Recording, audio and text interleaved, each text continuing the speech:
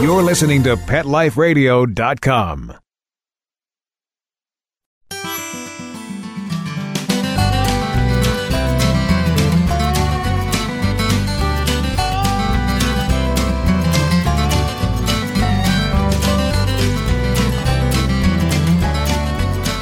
The Carolina Tiger Rescue, formerly known as the Carnivore Preservation Trust, is a 501c3 nonprofit wildlife sanctuary whose mission is saving and protecting wild cats in captivity and in the wild. The organization states its vision simply and succinctly.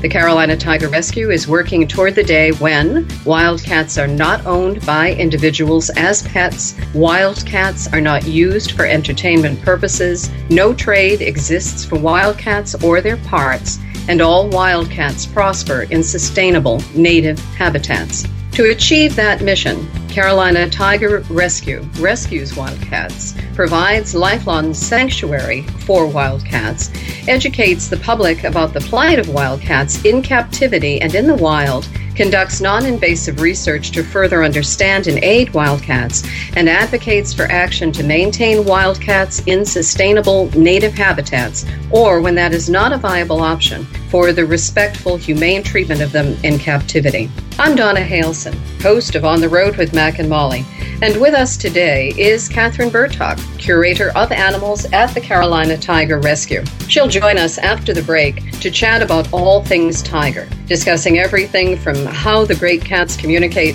to how they're faring in the wild. We'll hear about the exotic pet trade and what kinds of laws are and are not on the books in the United States regarding that trade. We'll hear stories of how some of the animals came to live at the sanctuary, and we'll consider what is being done and what can be done to preserve the wildcats and their habitats. All that and more after these commercial messages. Sit, stay. We'll be right back after a short pause. Your dog digs a hole under your fence, and the next thing you know, protect your pets with Dig Defense, the amazing new product that keeps your pets in the yard. Dig Defense is safe, fast, and easy. Each unit is made from 4-gauge galvanized American steel and can be used for repairing dig-outs, filling gaps, or to hold fences down so pets can't get under them. Dig Defense provides peace of mind that your pets are contained humanely and safely. Visit digdefense.com today. DIGDEFENCE.com.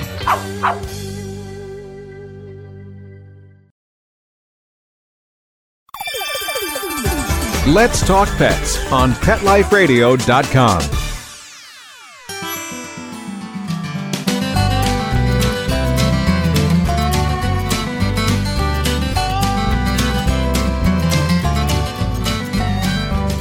You're listening to On the Road with Mac and Molly on the Pet Life Radio Network. I'm your host, Donna Halson, and joining us now from Pittsboro, North Carolina, is Catherine Bertok, curator of animals at the Carolina Tiger Rescue. Welcome, Catherine, and thank you so much for being with us today. Absolutely. Happy to do so. Well, let's begin our chat with some history. When and by whom and for what purpose was your organization founded?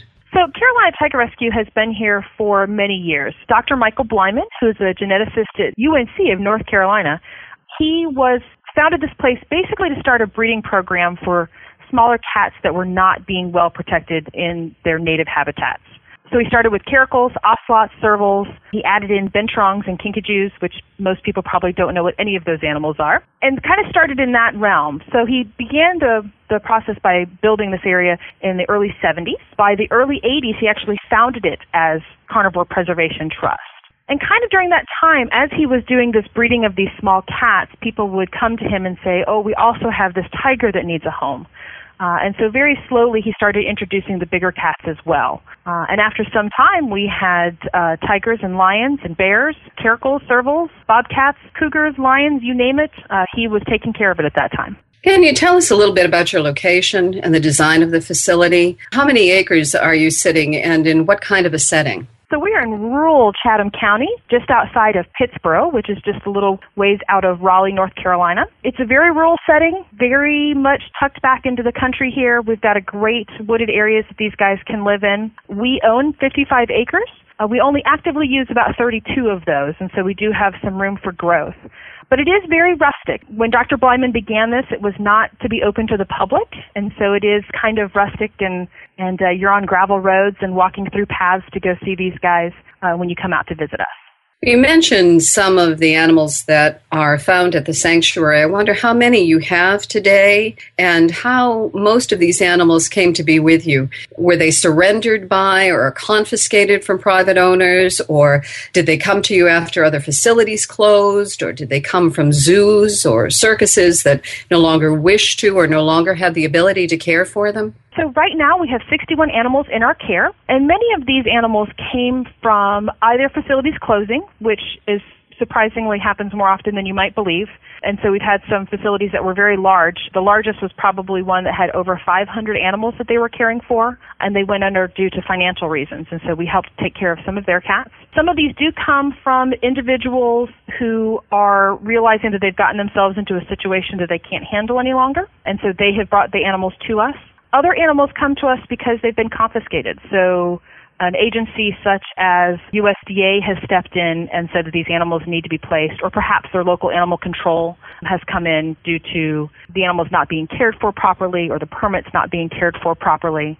And so those animals come to us. And then sometimes we have strange circumstances, like we had this past weekend where we had a kinkajou, which is a little South American animal, wander up in the backyard of somebody's house. And so the animal control of that area called us and asked us if we could step in. So this little kinkajou, who I'm sure is somebody's pet that either got loose or was set loose, was wandering out in Holly Springs.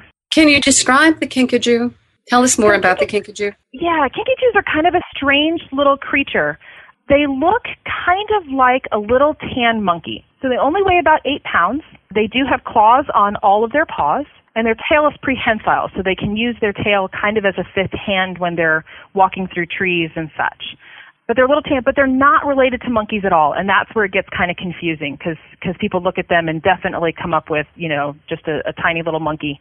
But they're actually part of the family Carnivorous, so they're not related to them at all. On my recent visit, I was introduced to Wednesday, the kinkajou, and I was very saddened to hear from one of your volunteer guides, from Mark, that she had been kept as a pet and had been declawed, a process that necessitated the amputation of her fingers at the last joint. I just thought that was so sad. And in the latter part of the program, I'm really hoping that you will share some of the stories of the animals and how they did come into your care, more specifically than we've just discussed just now. But I wonder if we might really begin to get into all of this with a focus on the tiger. And I'm wondering if you can kind of introduce us to the tiger. And I have a whole list of questions that's related to this. And maybe I can toss out some of them and we'll see where we go from there. But I wonder, what are tigers? What do they typically weigh? What's their average height? Are they solitary animals? Do they mate for life? Do they cluster together in prides like lions? So tigers are solitary animals. In the wild, the only time they would come together is for mating, in which time they would come together with another tiger to be able to have babies, and their babies would stay with them for upwards of about 2 years. And then, though, the cubs have to go and find their own way. Tigers will, on average, a female can weigh anywhere from 250 to 450 pounds or so. Male tigers normally weigh about 300 pounds to upwards of 700 pounds. So the males, in particular, can get very, very large. With humans, they do interact a lot with humans, more so than, say, their lion counterparts. Lions tend to be a little more standoffish with people, but tigers definitely do interact more. They love to chuffle, which is this really funny noise that they make in order to greet one another, and thankfully to greet humans as well. It's kind of like mixing a motorboat noise, a little brrr, and rolling your R's in Spanish class. And so when they come up to greet and they're happy, they go brrr, brrr. And that's how they greet one another. And in fact, we'll greet humans if you come out to visit them. And I had an opportunity to chuffle with the tigers and enjoyed that very much. Something that I heard from one of the volunteers there is that all striped and spotted cats have white stripes on the back of their ears that are used by them to signal safety or danger. Can you speak about that? Yeah, so tigers in particular, it's certainly one of the cats that have them. They have these little white spots that are on the backs of their ears. And what we think they use them for mainly is for a mama tiger to be able to tell her cubs if they're in danger. So imagine trying to walk through a really dense vegetation, and you've got two little ones following behind you, and a predator comes up. And everybody thinks tigers, top of the food chain, there's no way they're going to be scared of anything. But cubs are very vulnerable. When a cub is born, they only weigh about 2.5 pounds, so they're tiny when they're born. So they have a lot of growing up to do. And when the mom's walking along, if she finds that predator, what she'll do is she'll tuck her ears down, so those white spots disappear, and the cubs know that that's their cue to sit down and be really quiet until the mom comes back and gets them. And the white is just one of those things that stands out. It's remarkable. Everybody says, "Oh, I can't understand how tigers hide when, they're so colorful, that orange color." But you'd be surprising at how well that orange and black really fades into things. And so that white spot on their backs of their ears really stands out and is able to cue those cubs into what's going on. I was fascinated by this word that I heard from one of your volunteers about the stripe or the spot on the back of the ear. And I wonder, are there other physical characteristics or behaviors that are particular to tigers? So tigers are actually one of the few cats that really enjoy water, which is probably something that's very distinctive for them. They will swim, they will hunt in the water if the chance comes upon them, as opposed to most other cats that will do everything in their powers to avoid water. And so the tigers have actually developed great fur that allows them to get wet but then dry very quickly. And then even the way that their skin kind of comes down to a V underneath them, it allows that water to wick off really quickly. So it's probably one of the most distinctive things about tigers is their love of water. Is that avoidance of water found in the rest of the big cats as well as the little cats that we have in our homes? It's true, for the most part. Now, you will every once in a while get your strange little domestic cat that has a fondness for water. But most of them really do try and avoid water so far as getting in and swimming with it. And even drinking it, which is actually one of the things that's kind of remarkable about cats, is they don't drink much water even. They get most of their water from the food that they eat. Well, now, what do tigers eat? Tigers will eat anything that is large enough for them to catch and make a meal out of. So these guys will hunt for any type of hoof stock that is big enough. They also really enjoy wild boar. What they don't hunt for are smaller things. So we've had people remark, especially out here at Carolina Tiger, that they've seen bunny rabbits hopping in and out of a tiger enclosure, and they're astounded that the tigers don't pay attention to them at all. But the thing to think about is that when you weigh 400 pounds, to go after anything to hunt it is going to cost you energy. And so they don't want to waste that energy on anything that's too small. So they especially like to hunt for hoof stock and, like I said, wild boar. So what do you feed them there at Carolina Tiger? At Carolina Tiger, we like to feed them a whole carcass diet. So these guys get whole chickens, and then we also feed out things like venison that gets donated to us, beef, goat, lots of different types of animals that get donated for different reasons. They will eat things like rabbits, but they don't tend to hunt for it. And so we have certainly fed out lots of whole carcasses. The whole carcass we find to be particularly healthy for these guys. We have 17-year-old tigers out here that have teeth that look pristine, and it's because of that whole carcass diet.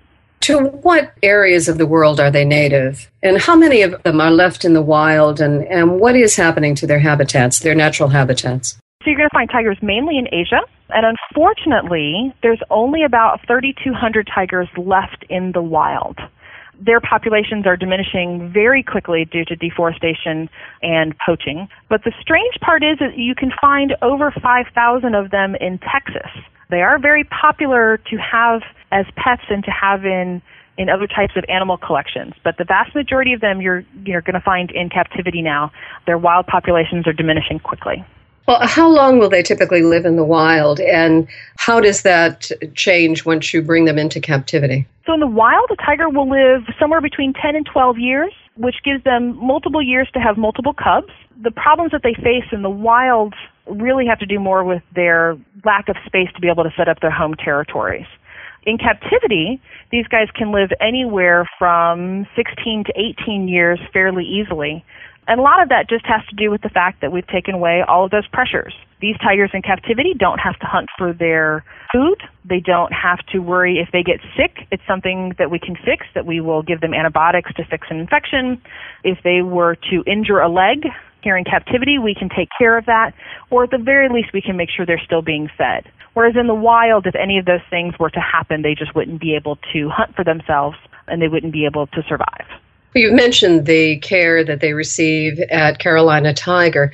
What do you have in the way of staff, and do you have veterinarians on staff? Yep, so we have multiple staff members. Our animal care staff has my position as the curator, and then I have 3 keepers that care for the cats on a daily basis. We then also have 2 veterinarians that work part-time that are out here once a week to come and check on all of our guys and keep everybody happy and healthy. And then we have a support staff that is incredible, and that can be our construction staff, fundraising, our executive director. We have a myriad of people that help keep the money flowing in to be able to help continue to care for these guys. And you also have a number of volunteers. I was so impressed to come across just marvelous people who had devoted years and years and years to the work of Carolina Tiger. I don't know if you want to say just a little bit about that, and then perhaps we might take a break. Absolutely, yes. We do have an incredible volunteer staff. We have about 153 active volunteers, and that means that these are volunteers that are here once a week or twice a month, depending on what type of volunteer position that they're fulfilling. And they are doing everything from guiding tours to helping with animal care or construction, fundraising, kind of you name it, they come out here and help. They do incredible, incredible work out at Carolina Tiger Rescue. Well, let's indeed take a break, and when we come back, we'll turn our focus onto the exotic pet trade and to an examination of the laws that are and are not on the books in the United States regarding that trade. We'll hear stories from Catherine of how some of the animals came to live at the sanctuary, and we'll consider what is being done and what can be done to preserve the wildcats and their habitats. So please, sit, stay. We'll be right back after this pause. Sit, stay. We'll be right back after a short pause. Petco, where the pets go. Petco, where the pets go. Pet Life Radio has tail-wagging, fur-flying, fabulous deals for our listeners from Petco. Get $6 off your order of $60 or more and up to 40% off the entire Petco site. That's right. But that's not all. Because you're a Pet Life Radio listener, you'll also get free shipping on your order of $49 or more. $6 off, up to 40% off, And free shipping. from Pet Life Radio and Petco. To get these awesome deals, go to PetcoDeals.com. That's PetcoDeals.com. Petco, where the pets go. Hi, this is Tim Link, animal communicator and pet expert and host of Animal Rights on Pet Life Radio. Have you ever wanted to know what your pet is really thinking? Do you want to find out if they truly understand what you're trying to tell them? Ever wish you could build a better understanding and closer relationship with your pet? Well, now you can. Learning to Communicate with Animals is a 4-part on-demand workshop. In the workshop, you'll learn the essential techniques that are necessary to communicate with animals, including what is animal communication, breathing correctly to achieve the perfect state to communicate with your animals at a deeper level, using guided meditation exercises and method to communicate with animals, and how to send and receive information from your animals. So if you're wanting to learn how to communicate and connect with your animals at a deeper level, visit PetLifeRadio.com/workshop and purchase and download Learning to Communicate with Animals. You'll be glad you did. Hi, I'm Dr. Jeff Werber from Ask the Vets with Dr. Jeff here on Pet Life Radio. We want to hear from you. Listen in. We're on every Thursday, 1 o'clock Pacific Time, 4 o'clock Eastern Time here on PetLifeRadio.com. We are one of the only live shows on Pet Life Radio, and I'm here to answer your questions. You can call in at 877-385-8882, or you can drop me an email to drjeff@PetLifeRadio.com, and hopefully we'll see you here on Thursdays. Let's talk pets Let's talk pets on Pet Life Radio. Pet Life Radio. PetLifeRadio.com.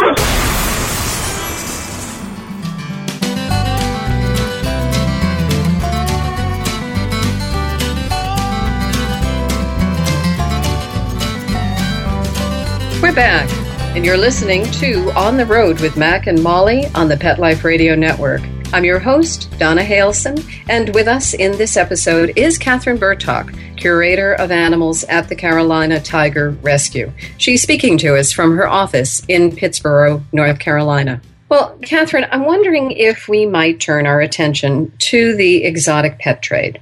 I've read that the practice of importing and exporting wild animals as pets is a $15 billion industry, trailing only drugs and weapons as the biggest moneymaker on the black market. What species of animals are most regularly traded? And are the animals traded more usually bred in captivity, or are they being plucked directly from their native habitats? So some of that's going to depend on the species of animals that you're speaking of.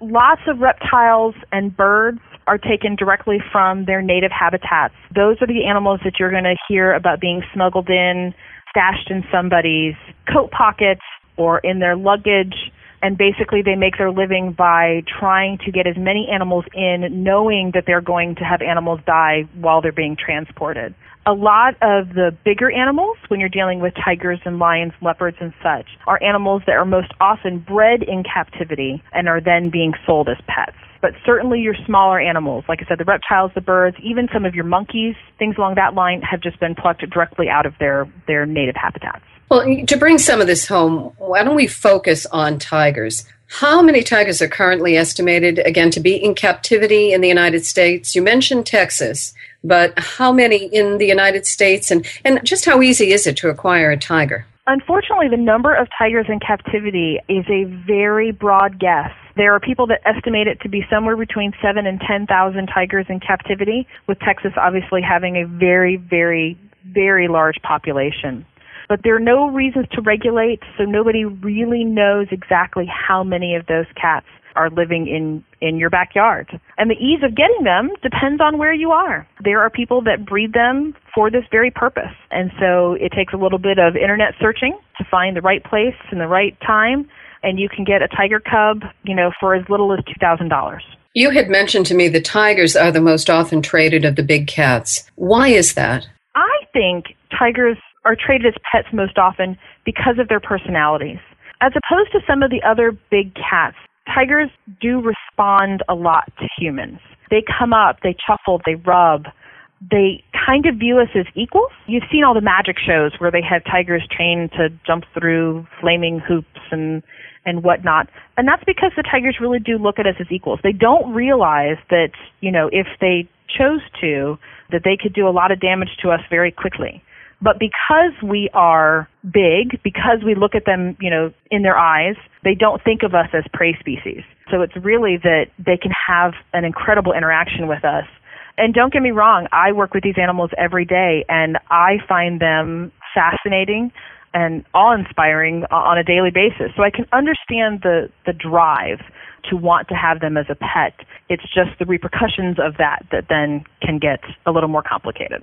You had mentioned to me, and I should say that we have had conversations prior to our time on the radio today. You had mentioned to me that oftentimes with the tigers, they will start off as attractions, as babies, as attractions. And can you talk about that a little bit and what happens to those babies?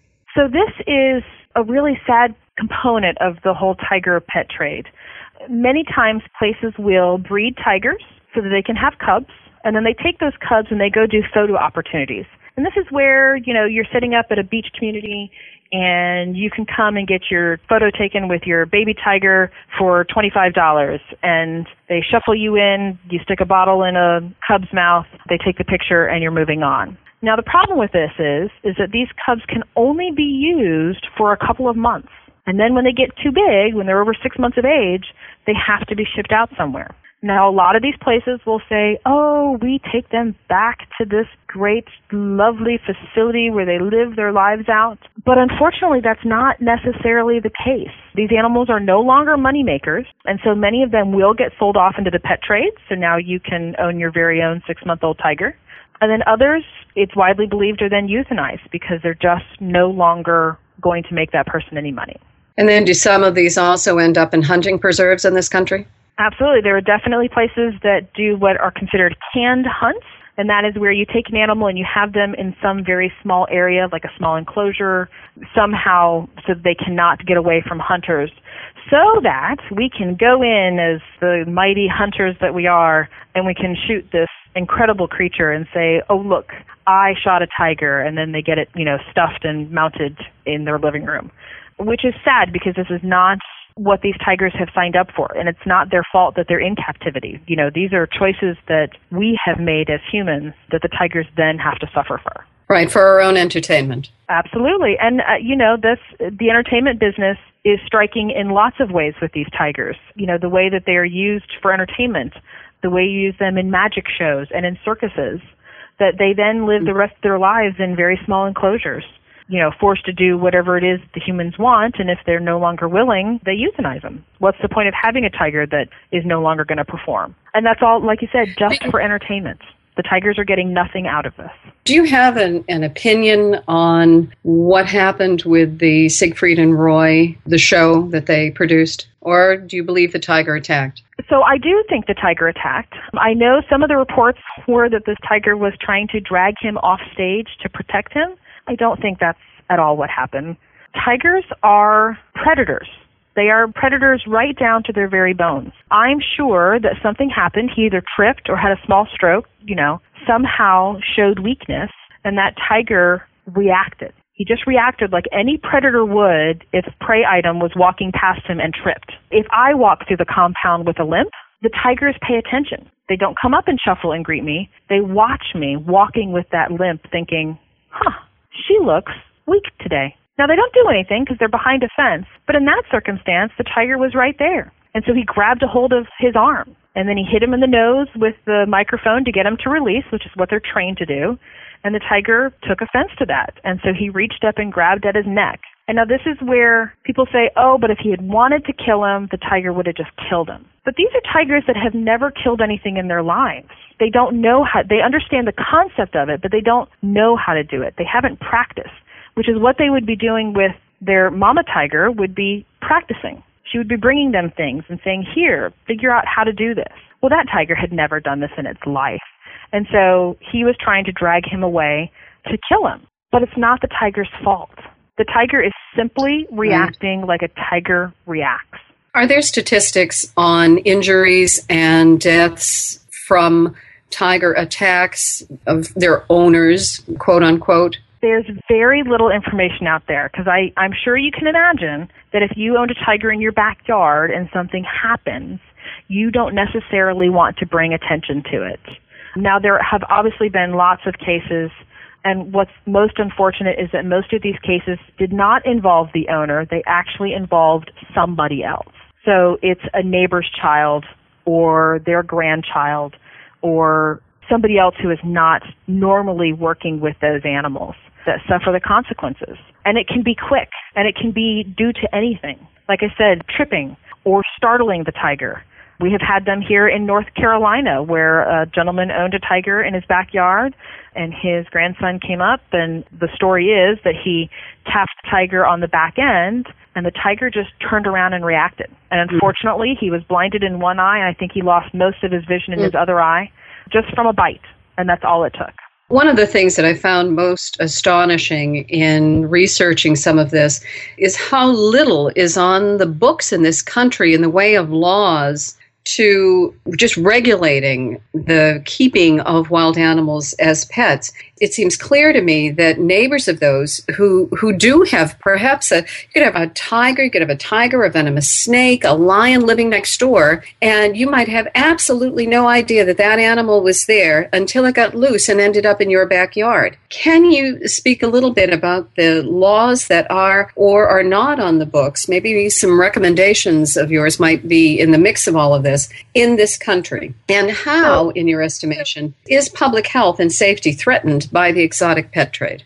So the federal laws that involve owning of tigers involves importation and exportation of tigers. So it's illegal in the United States to import tigers from other countries. Now, that being said, there's obviously plenty of cats that are already in the United States that are breeding. So after that, the only other federal law prevents the transportation of big cats across state lines, with the exception of being a circus or a zoo or a sanctuary who are moving animals from one facility to another. But with that being said, that law has very little teeth.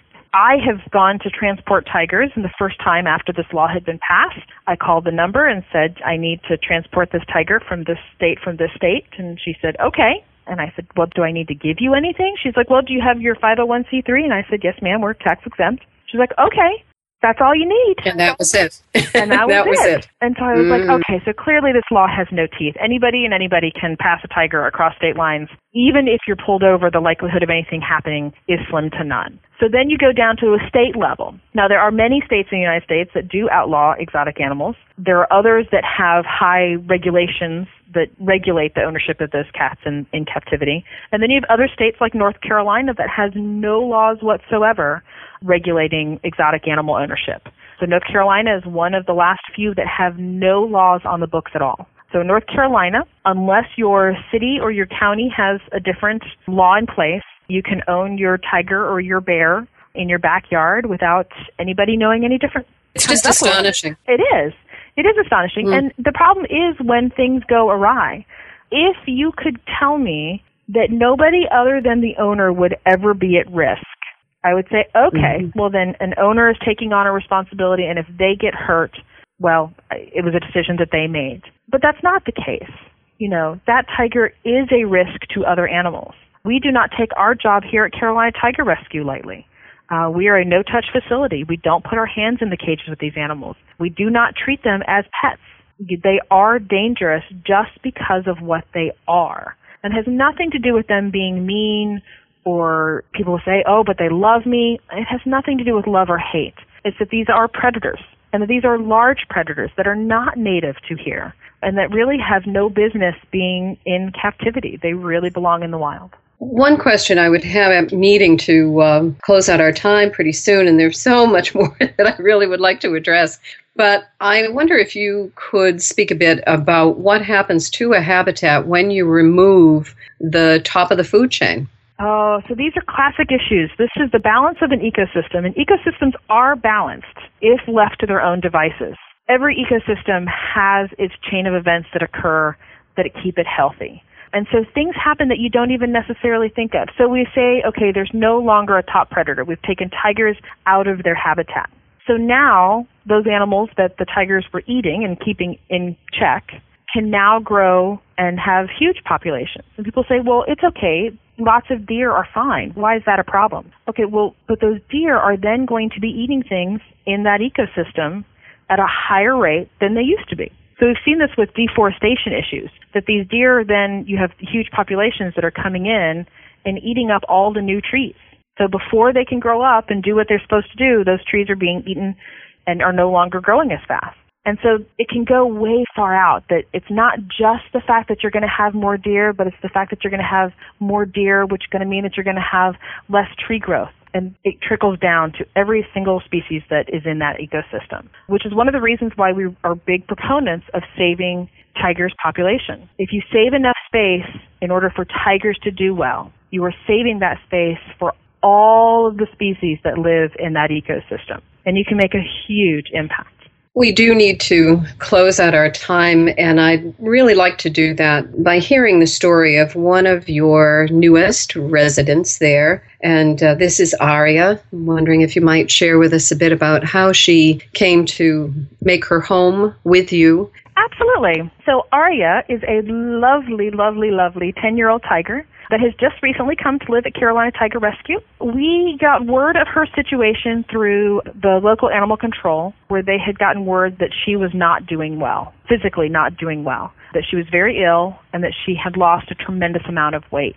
Talking to the animal control officer, she said, I think she, only weighs a couple 100 pounds. She's very emaciated. And sometimes I take it with a little bit of a grain of salt because I never am really sure about how well people can look at a tiger and know how well they're doing. But I said, not a problem. We can come down and see if we can help. We got a call the next day saying that she was not getting up and that she was vomiting, which was a little scary. Wasn't sure if she was going to make it through this. But a veterinarian was able to get out and run some blood work on her and found that her blood work actually looked pretty good. So we came down the following day to get her. And when we got there, I was surprised at how poor of a condition she was in. I have never seen a tiger that underweight. All of her ribs were exposed. All of her leg bones were exposed. And these are all things that should be really well covered with good muscle and fat. She was definitely the most emaciated cat I have ever seen. We were able to get her down, get her loaded up, and on her way back to North Carolina, Once we got her here, we ran some more blood work trying to figure out what had caused her to lose all of this weight. Her coat was completely disheveled. She was a mess. We ran some more blood work, found out that she has EPI, which is a pancreatic insufficiency disease that causes her pancreas not to produce enough enzymes to break down her food. So basically, she was starving no matter how much she was actually eating. Her body just could not break down that food in order to survive. And so we treated her for some other issues that she had going on, a little salmonella infection, and obviously just her intestines being really, really upset, and then has started her on beef pancreas. We feed her beef pancreas, and that helps to digest the food that she is eating. And I will tell you, within 2 weeks, she was putting weight back on beautifully. She looked fantastic. And then it's taken another couple of months to get her coat back under control. She's finally losing all of that rough coat and is now looking like a fantastic, fantastic 10-year-old tiger. Now, she came to you from a family that loved her and meant her well, but she became too much for them to handle, yes? Absolutely. And this is one of the things. People say, people who own tigers, they clearly don't love these animals. And I disagree with that. I think sometimes they do really love the animals. I mean, this had been a pet for them for 10 years. They had given her, everything that they could. But in the end, when she became ill, they couldn't find a veterinarian to take care of her. And what I tell people is, when you own an animal, it is your responsibility to care for them. So though they weren't neglecting her as in they weren't feeding her, the neglect was in not being able to get her the proper veterinary care to allow her to heal and become the tiger that she is today. And so that's an unfortunate side effect. Right. You had said that there aren't that many veterinarians who are willing to come out and knock down a big cat to administer the medical care that's required. Oh, no, not at all. I mean, not many people know how to do it. And who wants to take on the responsibility of not only knocking down a cat, but knocking down a sick cat? So this is not even a healthy cat that you're trying to get down and do a medical procedure on. This is a very, very debilitated cat who we were astonished that she did as well with the anesthesia as she did. And we do this every day. This is not unusual for us. But we were concerned getting her under anesthesia, whether or not she would come back up again. So I can only imagine being a veterinarian in a position where this is not what you do for a living. And, here you go, let's try and test it out on a very sick cat. And not to mention the dangers of it. If that cat decides to come up or you go in with them too quickly and they're not all the way under anesthesia, now somebody gets hurt. I understand the hesitation, but this is why we do what we do. Now, I don't know if you will just end up restating your vision and mission, but I wonder if you've just got sort of a closing statement on what your hopes would be for the tiger. So I would say, to sum it up really easy for me, is to respect these animals. And respecting them may mean not having them as a pet. It means allowing them to live in the wild where they're supposed to be living. It means not getting your photo taken with that cub who is destined now for a life in captivity so that you could have a photo with this really cute thing. If we respect them, and respect them more than our pride, then the tigers will do very well. It's when we don't respect them for what they are, which are incredible wild animals, that they get into trouble, and then by default we get into trouble as well. Well, folks can learn a great deal more about the tigers and the other animals that are in your care via private and group tours, via your website. I know you also have safari camps for kids, and there are opportunities as well for people to volunteer. I wonder if you'd like to just summarize some of the other ways that folks can aid you in your efforts. So for our purpose, first of all, education. Educate yourself about what the issues are facing these animals in captivity in the wild. And we are here to be a fantastic resource, like I said, from our tours and the summer camps and our website. But you can educate yourself in other ways. And then if you're looking to help these animals that are very unfortunately in captivity for the rest of their lives, being able to come out and volunteer, donating your time or donating money to help care for these guys is always greatly appreciated. Thank you, Catherine, so much for being with us today. And thank you for all of your efforts toward improving the lot of tigers and other wild animals. I am honored to know you and just so grateful that we have been able to connect. If you would like to learn more, listeners, about the Carolina Tiger Rescue, please do visit their website or take some time to visit the sanctuary, meet the animals in person, or in other ways support the effort to improve the lot of tigers in the world. Photos of Aria and the Carolina Tiger Rescue are found on the Mac and Molly blog that accompanies this program. As always, I thank you so much for listening, and as always, I invite you to come along next time as we head off on the road with Mac and Molly. Let's Talk Pets, every week on demand, only on PetLifeRadio.com.